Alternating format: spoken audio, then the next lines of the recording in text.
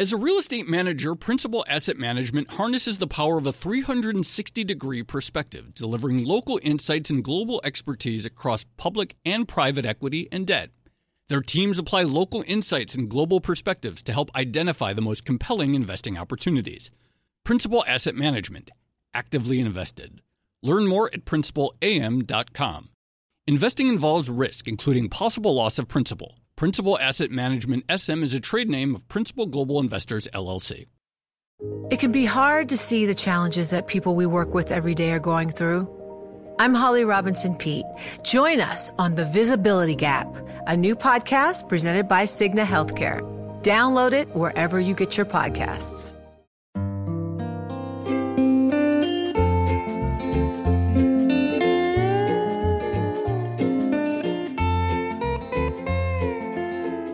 Hello, and welcome to another episode of the Odd Lots podcast. I'm Joe Weisenthal. And I'm Tracy Alloway. So, Tracy, I have to say that throughout this whole crisis, there has been sort of one genre of article or one genre of discussion that I've never really been comfortable with, and that is people making really big picture forecasts or statements about sort of the future of the world, I guess. Yeah, I get what you mean. It feels like a little bit early to be jumping to discussing the second order effects, right? Like there's so much to talk about right now as these things are actually unfolding.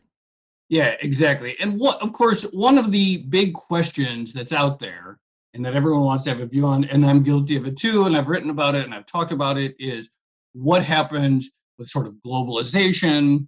What happens with the future of the dollar and the U.S.'s preeminent role in the global financial system? We sort of talked about it a little bit with Adam Tooze. We talked about it with other people as well. And it's, of course, incredibly intriguing to discuss, but we just don't know anything. Yeah, I think that's true. And it definitely falls into one of those sort of big picture things that people are talking about at the moment. And it's something that we've sort of discussed on various episodes before, right? Dollar dominance has definitely been a theme for the past year or so on our show. Exactly. You sound a little skeptical. Like when I was like, oh, I don't think we should have, these big picture future conversations. You seem a little skeptical of mine. No, I get it. I mean, I don't think anyone really knows at the moment, so a lot of it is speculation. But also, markets are always forward-looking, so I kind of get why people are naturally tempted to be looking at those big-picture topics. True. Yeah, I guess you have to do that. So anyway, we're not trying to make a big forecast here today, but as we talk about globalization, as we talk about the dollar, I do think it is useful to at least kind of understand how we got to the current system, what the current setup is, and what's actually, basically understand the current world order and how we got here. Yeah, I think that's a great idea. And the dollar is so much a part of the global financial system that we sort of take it for granted, but it's definitely worthwhile to step back for a second and think like, well, how did we get into a position where emerging markets are all like rushing to issue billions of dollars worth of dollar-denominated debt? How did we get to a position where all of trade finance is basically denominated in dollars? Why has that happened? Right.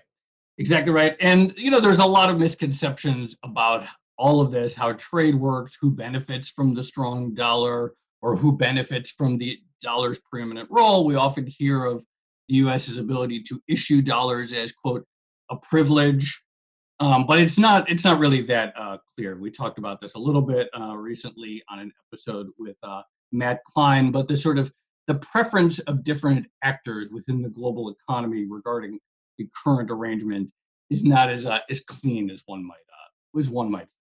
Right. And there is an argument that pops up every once in a while that having the dollar so enmeshed in the financial system can actually be a negative for the U.S. And we've seen that crop up, I guess, most recently with, people talk about the Fed being the world's central banker. Does that sort of constrain what it can do at times like this and even before then? So, yeah, definitely worth talking about. Okay, so today we are going to talk about that, and we have a recent guest. We actually talked with him several weeks ago about municipal debt, but he is the co-author of a recent essay titled The Class Politics of the Dollar System for the website Phenomenal World. He is Yakov Fagin. He's the Associate Director of the Future of Capitalism program at the Burgoyne Institute. And we're going to talk about how we got to this the state, how the dollar got to the state, and who really benefits from it, who gets hurt from it, and what it really means to preserve it. So, Yakov, thank you very much for joining us. I should note your co-author, Dominic, couldn't make it, unfortunately, today, but I'm glad we have you. Why don't you start by telling us what you, the big picture of what your goal was with this essay, The Class Politics of the Dollar System, and sort of what that means to you. Yeah, well, this essay was kind of a really long time coming. And the three people I should probably thank the most for kind of making this essay happen are Dominic, who kind of got us to write it, and the Jain Family Institute, obviously, for publishing it. But there's also someone else in the background of this essay, who is Nils Gilman, who's my boss at the Burgoyne Institute. And over the year I've worked with him, we've had this, very long conversation about, why does the world use the dollar and why is it a problem? And he's not a specialist in international finance, and this stuff is really technical. And I spent quite a long time kind of in a conversation with him, kind of pouring this stuff out, right?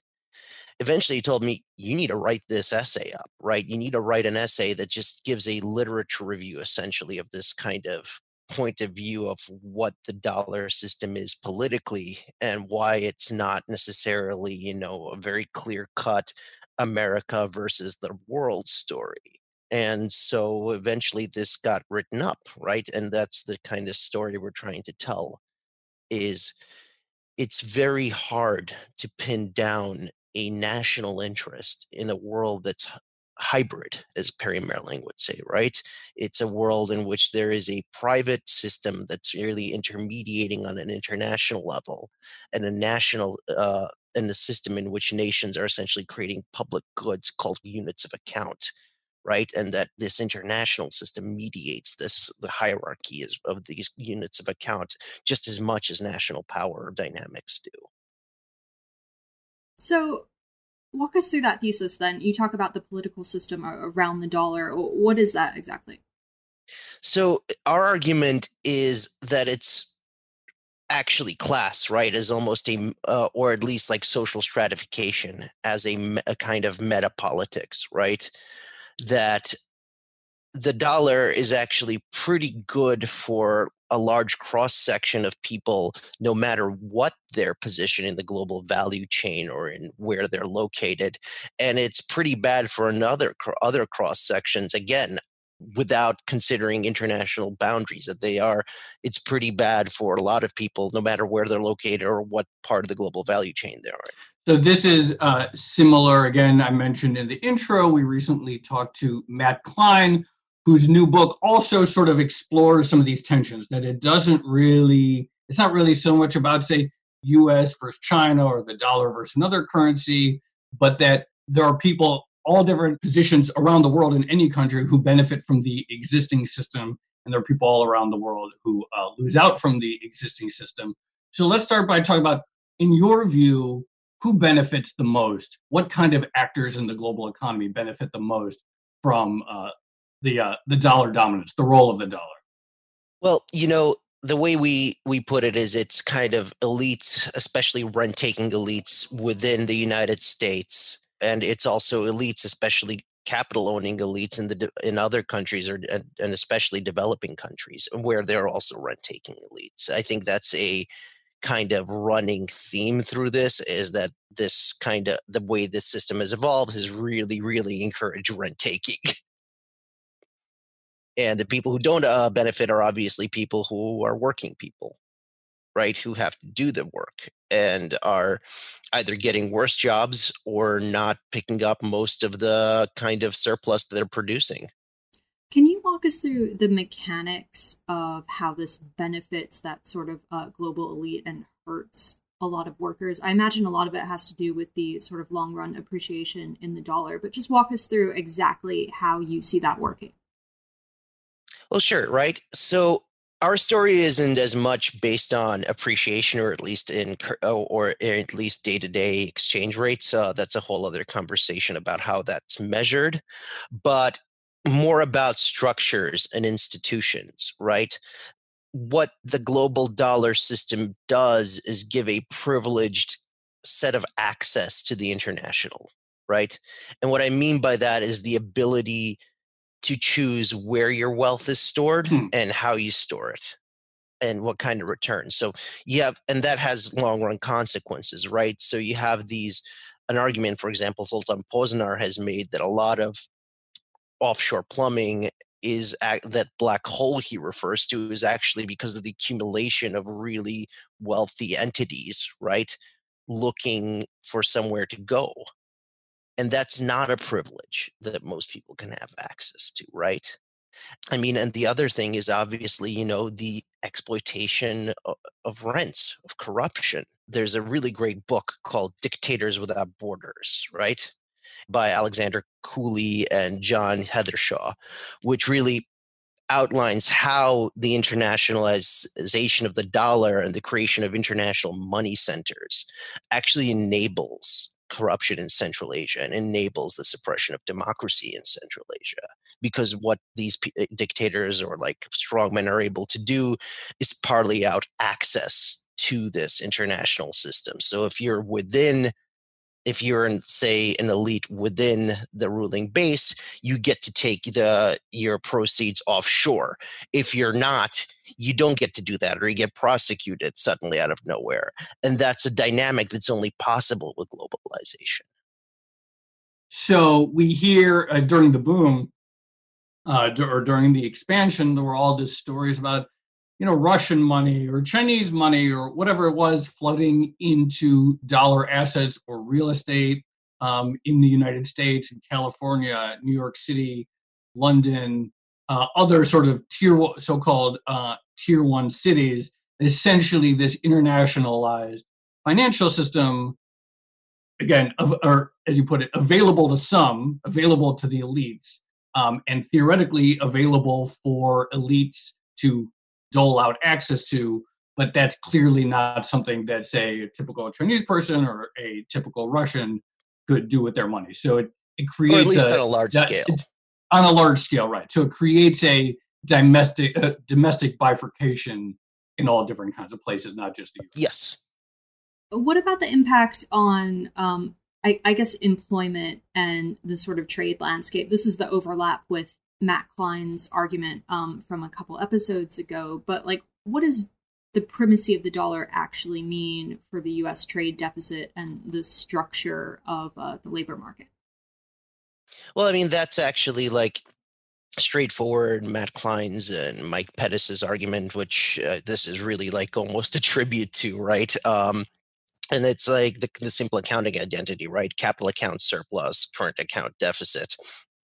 So you're always going to have a situation in which, the U.S. trade deficit is negative as long as there's this giant desire for U.S. dollar-based assets. And not only U.S. dollar-based assets, created in the U.S., but offshore that eventually will have to come at some point into the continental U.S. So the current account will become a positive, but it's not even a full reflection of the demand for U.S. dollars to some extent, right? And that will create a trade deficit, and that will create, we think that probably has something to do with the fact that non-tradable goods, in particular services, right, have appreciated so much more in the United States. And this is a kind of global phenomenon, but it's much more extreme in the United States. They have appreciated much more than tradable goods. And that is incredibly difficult for the average household, right? And, I don't think there's any particular magic to manufacturing jobs, but it has had, especially regional consequences for manufacturing industries. Though to me, it's not as important what people do. It's that they're compensated fairly for what they do. And so it's not just manufacturing, it's the entire dynamic of the economy changes. And, I use the term Dutch disease kind of as a joke, but there is a kind of political story to Dutch disease about elites who gain their incomes more and more from rents, and then a kind of service economy that lives off of the need to service those elites in whatever way they need to be serviced, as creating extreme inequality and bifurcation in an economy. And I think that's pretty obvious for the US, let alone the fact that those same studies say that really lowers the quality of governance. Can you remind people what Dutch disease traditionally is within usually an EM commodities context, like you hear it within, say, a country that has a huge oil or copper export, what the traditional use of that term is, and sort of explicate a little bit what you mean by how it applies in the US context? Yeah, well, like the term Dutch disease and, the usual EM term is if you have a country that suddenly finds, let's say, a bunch of oil or any other valuable resource, and that really makes the economy's exports dominated by that resource, that really pushes up the value of their currency. And because of that currency value, that increase in currency value, it crowds out all other industries. And eventually that has, all kinds of problems for development, but it also creates political problems in which you do have an increasingly small rent-seeking elite or right that controls that resource, that's making most of the income. So and all the other industries are crowded out. So you get an economy that's really focused on one industry, right, with a lot of the capital flowing to one set of people, and everyone else working towards, working for those people or not working very well. There was a second part to that question, right? What it means for the United States. And that's, the joke we had, and it's almost like a joke. It actually came from a FT Alphaville post by Brendan Greeley. We both liked, is like, we should kind of think about this further, is the United States exports its debt and its currency, which is somewhat of a form of credit.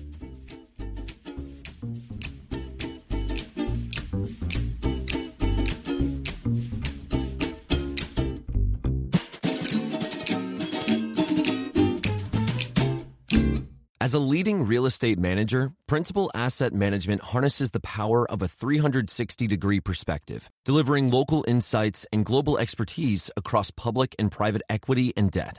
Our experienced teams are uniquely positioned to uncover compelling opportunities in today's market, giving our clients an exclusive advantage. Principal Asset Management, actively invested. Learn more at principalam.com.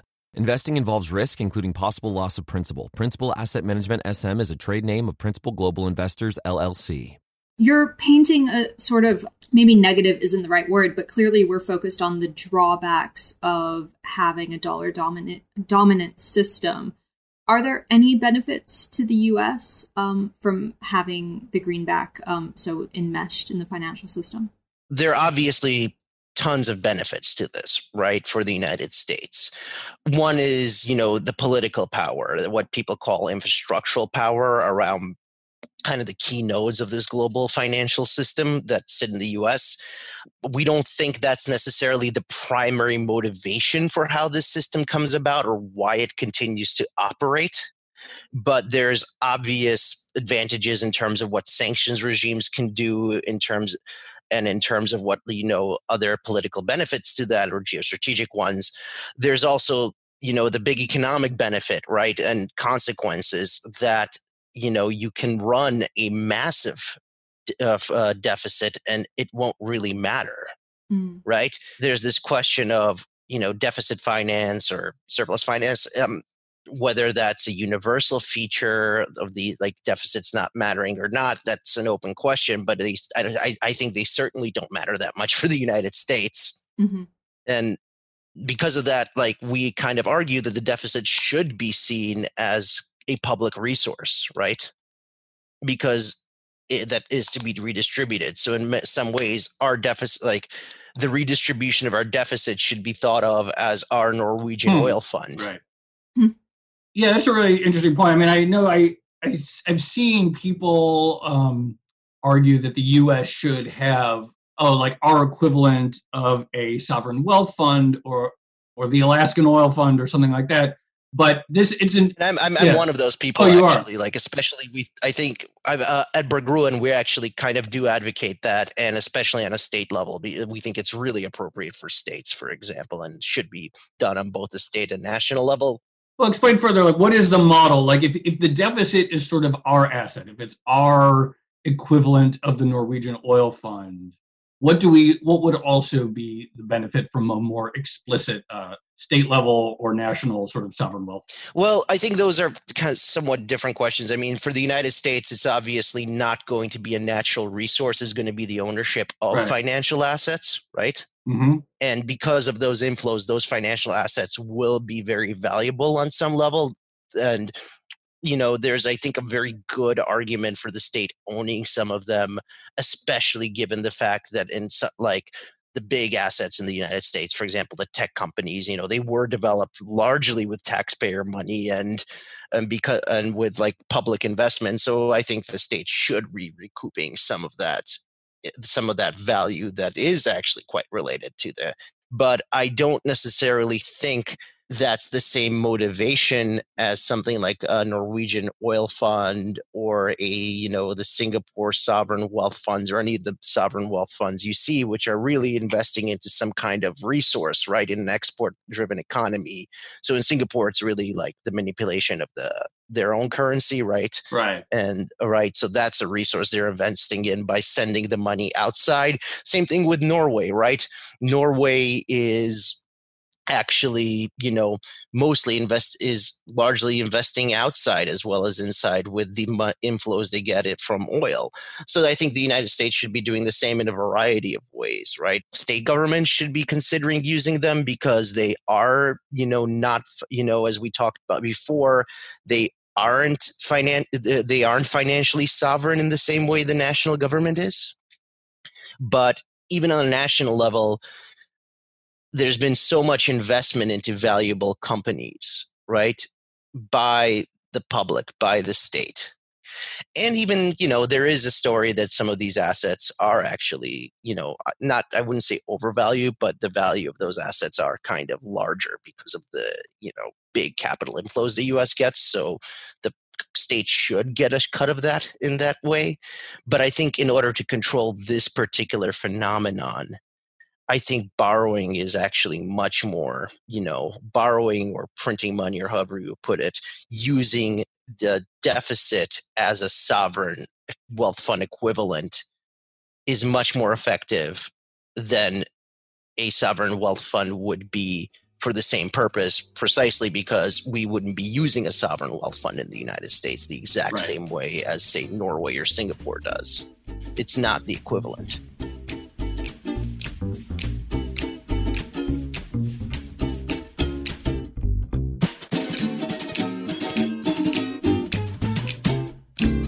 As a leading real estate manager, Principal Asset Management harnesses the power of a 360-degree perspective, delivering local insights and global expertise across public and private equity and debt. Our experienced teams are uniquely positioned to uncover compelling opportunities in today's market, giving our clients an exclusive advantage. Principal Asset Management actively invested. Learn more at principalam.com. Investing involves risk, including possible loss of principal. Principal Asset Management SM is a trade name of Principal Global Investors, LLC. I want to get back to the deficit idea because I guess in talking about the drawbacks of dollar dominance for the U.S., the subtext here is that, well, maybe there would be benefits if we had a system that was less reliant on the dollar. But how do you stack up those benefits versus having the privilege of being able to not really, pay that much attention to your deficit, or at least not worry that much about it in the same way that, say, an emerging market would? That's the thing. I'm not sure I think the dollar system has to be bad. I think there are a variety of ways of structuring the dollar system. And really, when we get to our alternatives at the bottom of the paper, we're not talking about Bancor. We think it's, Bancor is a great idea. The Keynes plan probably would have created a better world, but we're not getting there anytime soon. And we don't think the dollar is going to be necessarily, replaced anytime soon. So I think the question is more important. the more important question is, how do we live with this system that has been created by a privatized international, space, right? And this is where I put my historian hat on and tell you that, for in global history, or at least the study of like global society and global politics, there's a very strong and I think correct argument that empire and international space comes before the nation state, and we don't really have a tool of governing the international space, right? So we might be stuck with this thing. So the point is how to fix it. So, I mean, domestically, it does mean using the deficit as an explicit redistributive tool and also an explicit development tool, which is why we're such big fans of, the creation of these like systems of development banks, or a NEO, or a reconstruction finance corporation, which would be able to leverage some of this stuff right into productive investment, right? Because we have very low infrastructure capacity right now. So that's an easy thing to do, for example, right? And it would improve equity by creating well-paying jobs. And we probably will have to run a permanent fiscal policy, I think, in order to create that. That's domestically. I think internationally, there are a variety of ways of fixing it. There's this, there's been some suggestions by, Nathan Tankus, another popular guest on your show, and also that has been taken up either directly or just in parallel by Gordon Brown in a letter actually our institute helped put together, which would be to give the IMF swap lines, to give the SDRs dollar-like backing. Our big one is that we think this can also be done somewhat unilaterally by the United States by integrating swap agreements right into trade agreements, right? That would argue that in exchange for maintaining a reasonable trades current account surplus or deficit across this like free trade zone, you would have a guarantee that your currency will be backed by a Fed swap line in the event of a currency crisis, and that's a win-win for everyone, right? And it's actually pretty interesting, right? Because there can be other conditions attached to that involving good governance, like good macroeconomic, macroprudential policy. That's a good way to sequence that, because they're most of the time their currency crisis is the IMF comes in and it's trying to do all these austerity based reforms that don't really work, and they actually make things worse. So if you could incentivize some good macroprudential policy at the start of an agreement, right, is much more effective than doing it at the worst time possible when you need to rebuild a country's demand, right? So I think that's a really great way of doing it. And I think because the system has evolved to give the U.S. this ridiculous infrastructural power, it should be an onus of the U.S. government to think this way. So just to roll it all together, I guess the idea is that rather than dismantle dollar dominance, which is something that people have been talking about and to some extent trying to do for decades now. Also, to Joe's point in the intro, people are talking about it again now, and it's entirely unclear whether or not the current crisis is actually going to lead to that outcome. But rather than try to get rid of dollar dominance, the idea here is to try to use it differently in order to sort of compensate for the downsides of that dollar dominance. So try to redistribute the deficit, per your idea, and sort of offset or increase economic productivity of the U.S. Is that right? Yes, absolutely. And increase the, equity of the world as a whole.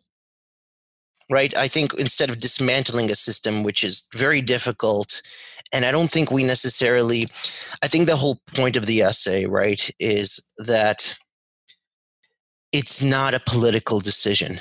It's a political economic decision. It's very hard to dismantle a system, right, that's not been necessarily created with a purpose, but has emerged out of, underlying class and economic phenomena. So a better way to do this, right, would be to manage the system. It's hard to get there without an intermediate step of managing the system that exists rather than tearing it down. So like I said in the intro, I think it's always very dicey to look at what we've experienced just over the last 2 months. We're recording this on May 21st, or maybe the last 3 months, and try to make some broad proclamations about what the future will look like. So we won't do that. But in your view, the stresses that we've seen on the system so far, do you see tensions building that could materially change, that at least are pressuring the system in such a way that we could get some sort of meaningful change, either if it's sort of the end of this current dollar system or some sort of rearrangement of it so that the benefits of it can be spread more equitably? Do the stresses and political pressures and the economic pressures that we're seeing all around the world potentially move the ball in one direction or another, in your view?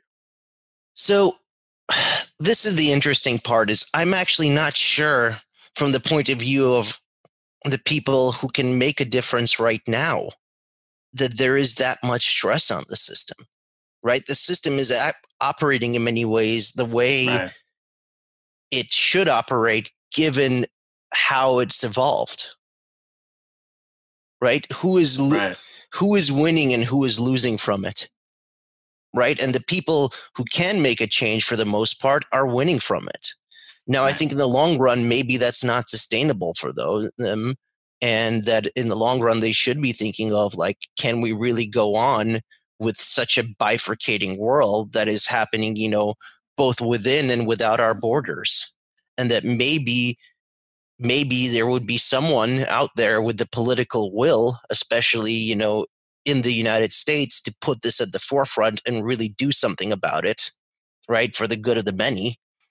But until you have such a change, until you really have a set of governments that are interested in the common good, I'm not sure the system will change, because for the long term, it's operating exactly as it's designed to operate. I wouldn't say designed, but it's reflecting the underlying distributions of surplus, let's say, that have allowed it to operate before.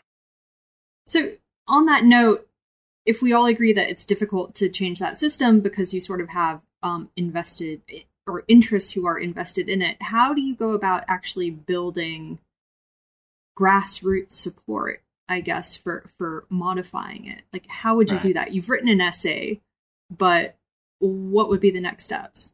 I kind of wish I knew.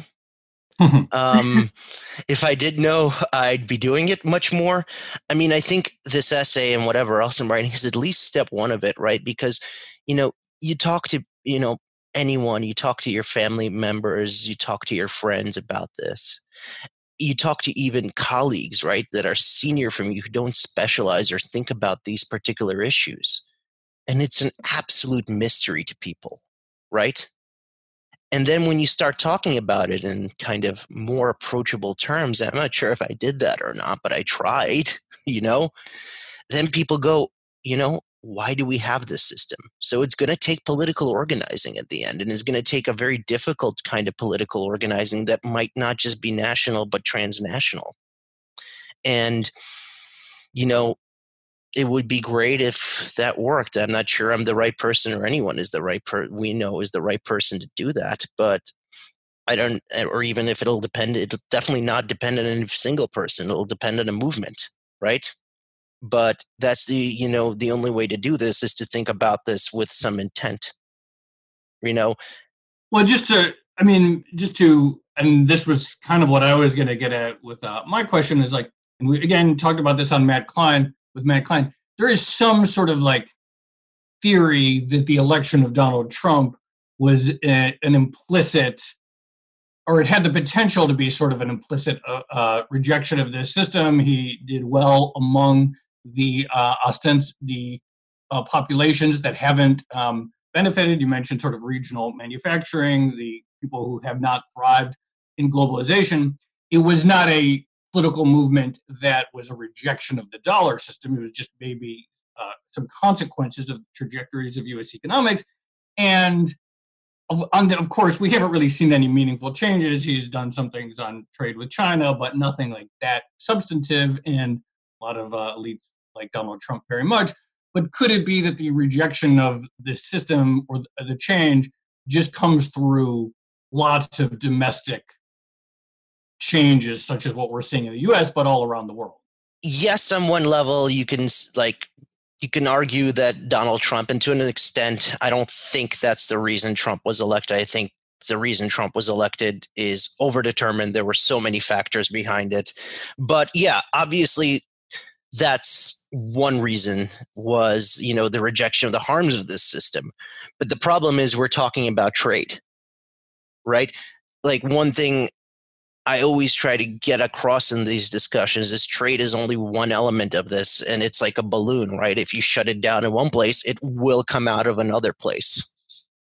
I don't know exactly how you politicize it, but you need to politicize it systemically. And, there has been some attempt. There's the Baldwin-Hawley Act that Mike Pettis is behind. And I think it'll work to a certain extent, but I think it has, big downsides. It just actually might reintroduce a lot of very risky financial practices, as we've seen during the 2008 crisis, right?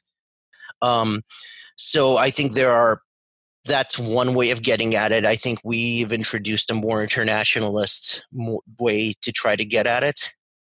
And I think hopefully some people who want to do politics and start thinking in this way and, start to actually, inform and build up systems like this. And maybe that's not for us to do. We're writers, we're intellectuals, we're analysts. Our job is to try to speak to those in power and tell them, hey, it's not working. Think about it in a different way. Well, Yaakov Fagan, really great having you on. It's a phenomenal essay. I strongly would encourage people to go check it out. It's at the website phenomenalworld.org. The class politics of the dollar system. Thanks for joining us. Thank you for having me. Thanks, Yaakov. That was great.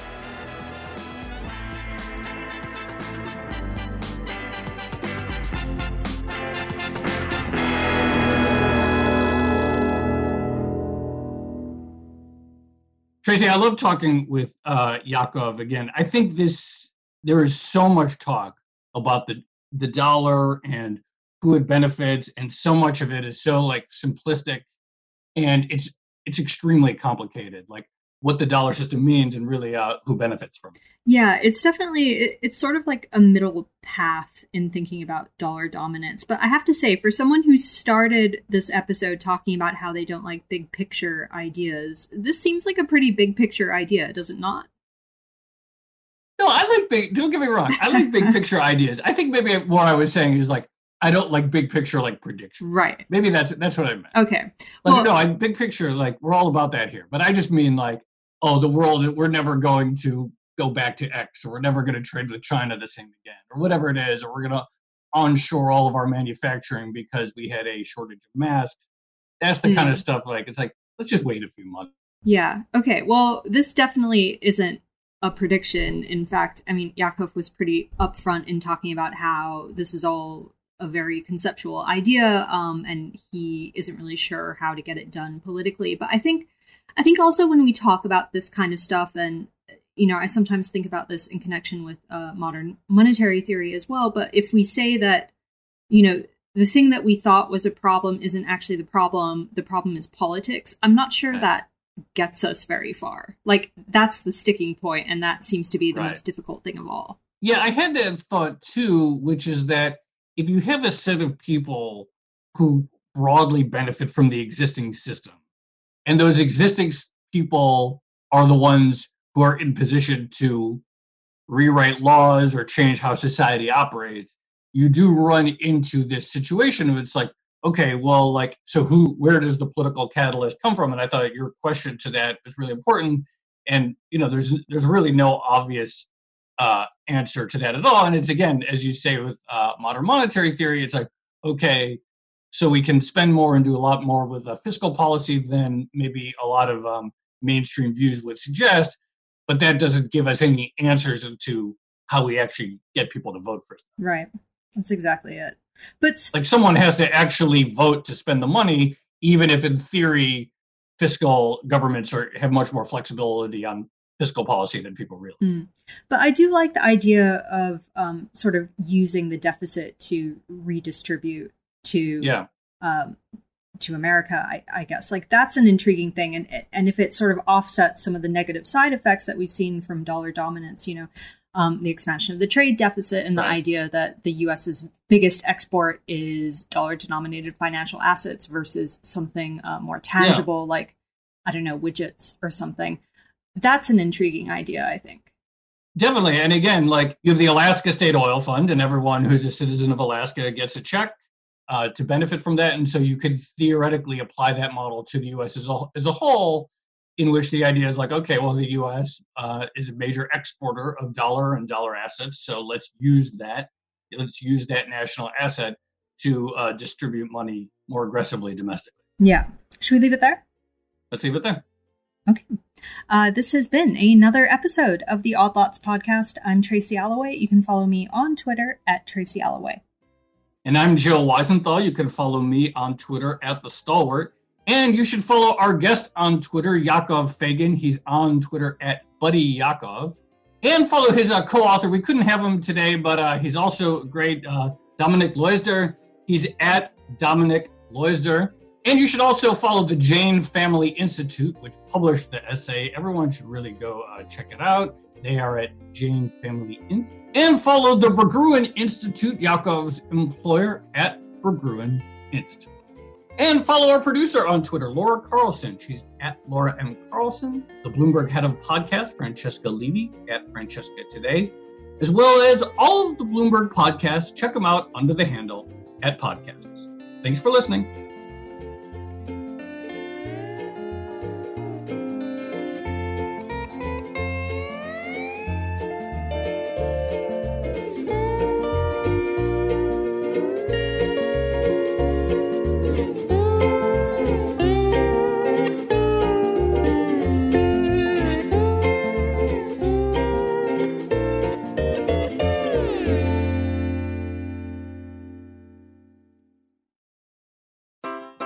Take your business further with the smart and flexible American Express Business Gold Card. You can earn 4 times points on your top 2 eligible spending categories every month, like transit, U.S. restaurants, and gas stations. That's the powerful backing of American Express. 4 times points on up to $150,000 in purchases per year. Terms apply. Learn more at americanexpress.com/businessgoldcard. It can be hard to see the challenges that people we work with every day are going through. Invisible struggles like stress and burnout, caregiving for a loved one, or being misunderstood. But insight, awareness, and empathy will help us better see the issues they're dealing with. And that can make us and our companies healthier too. I'm Holly Robinson Peete. Join us on The Visibility Gap, a new podcast presented by Cigna Healthcare. Download it wherever you get your podcasts.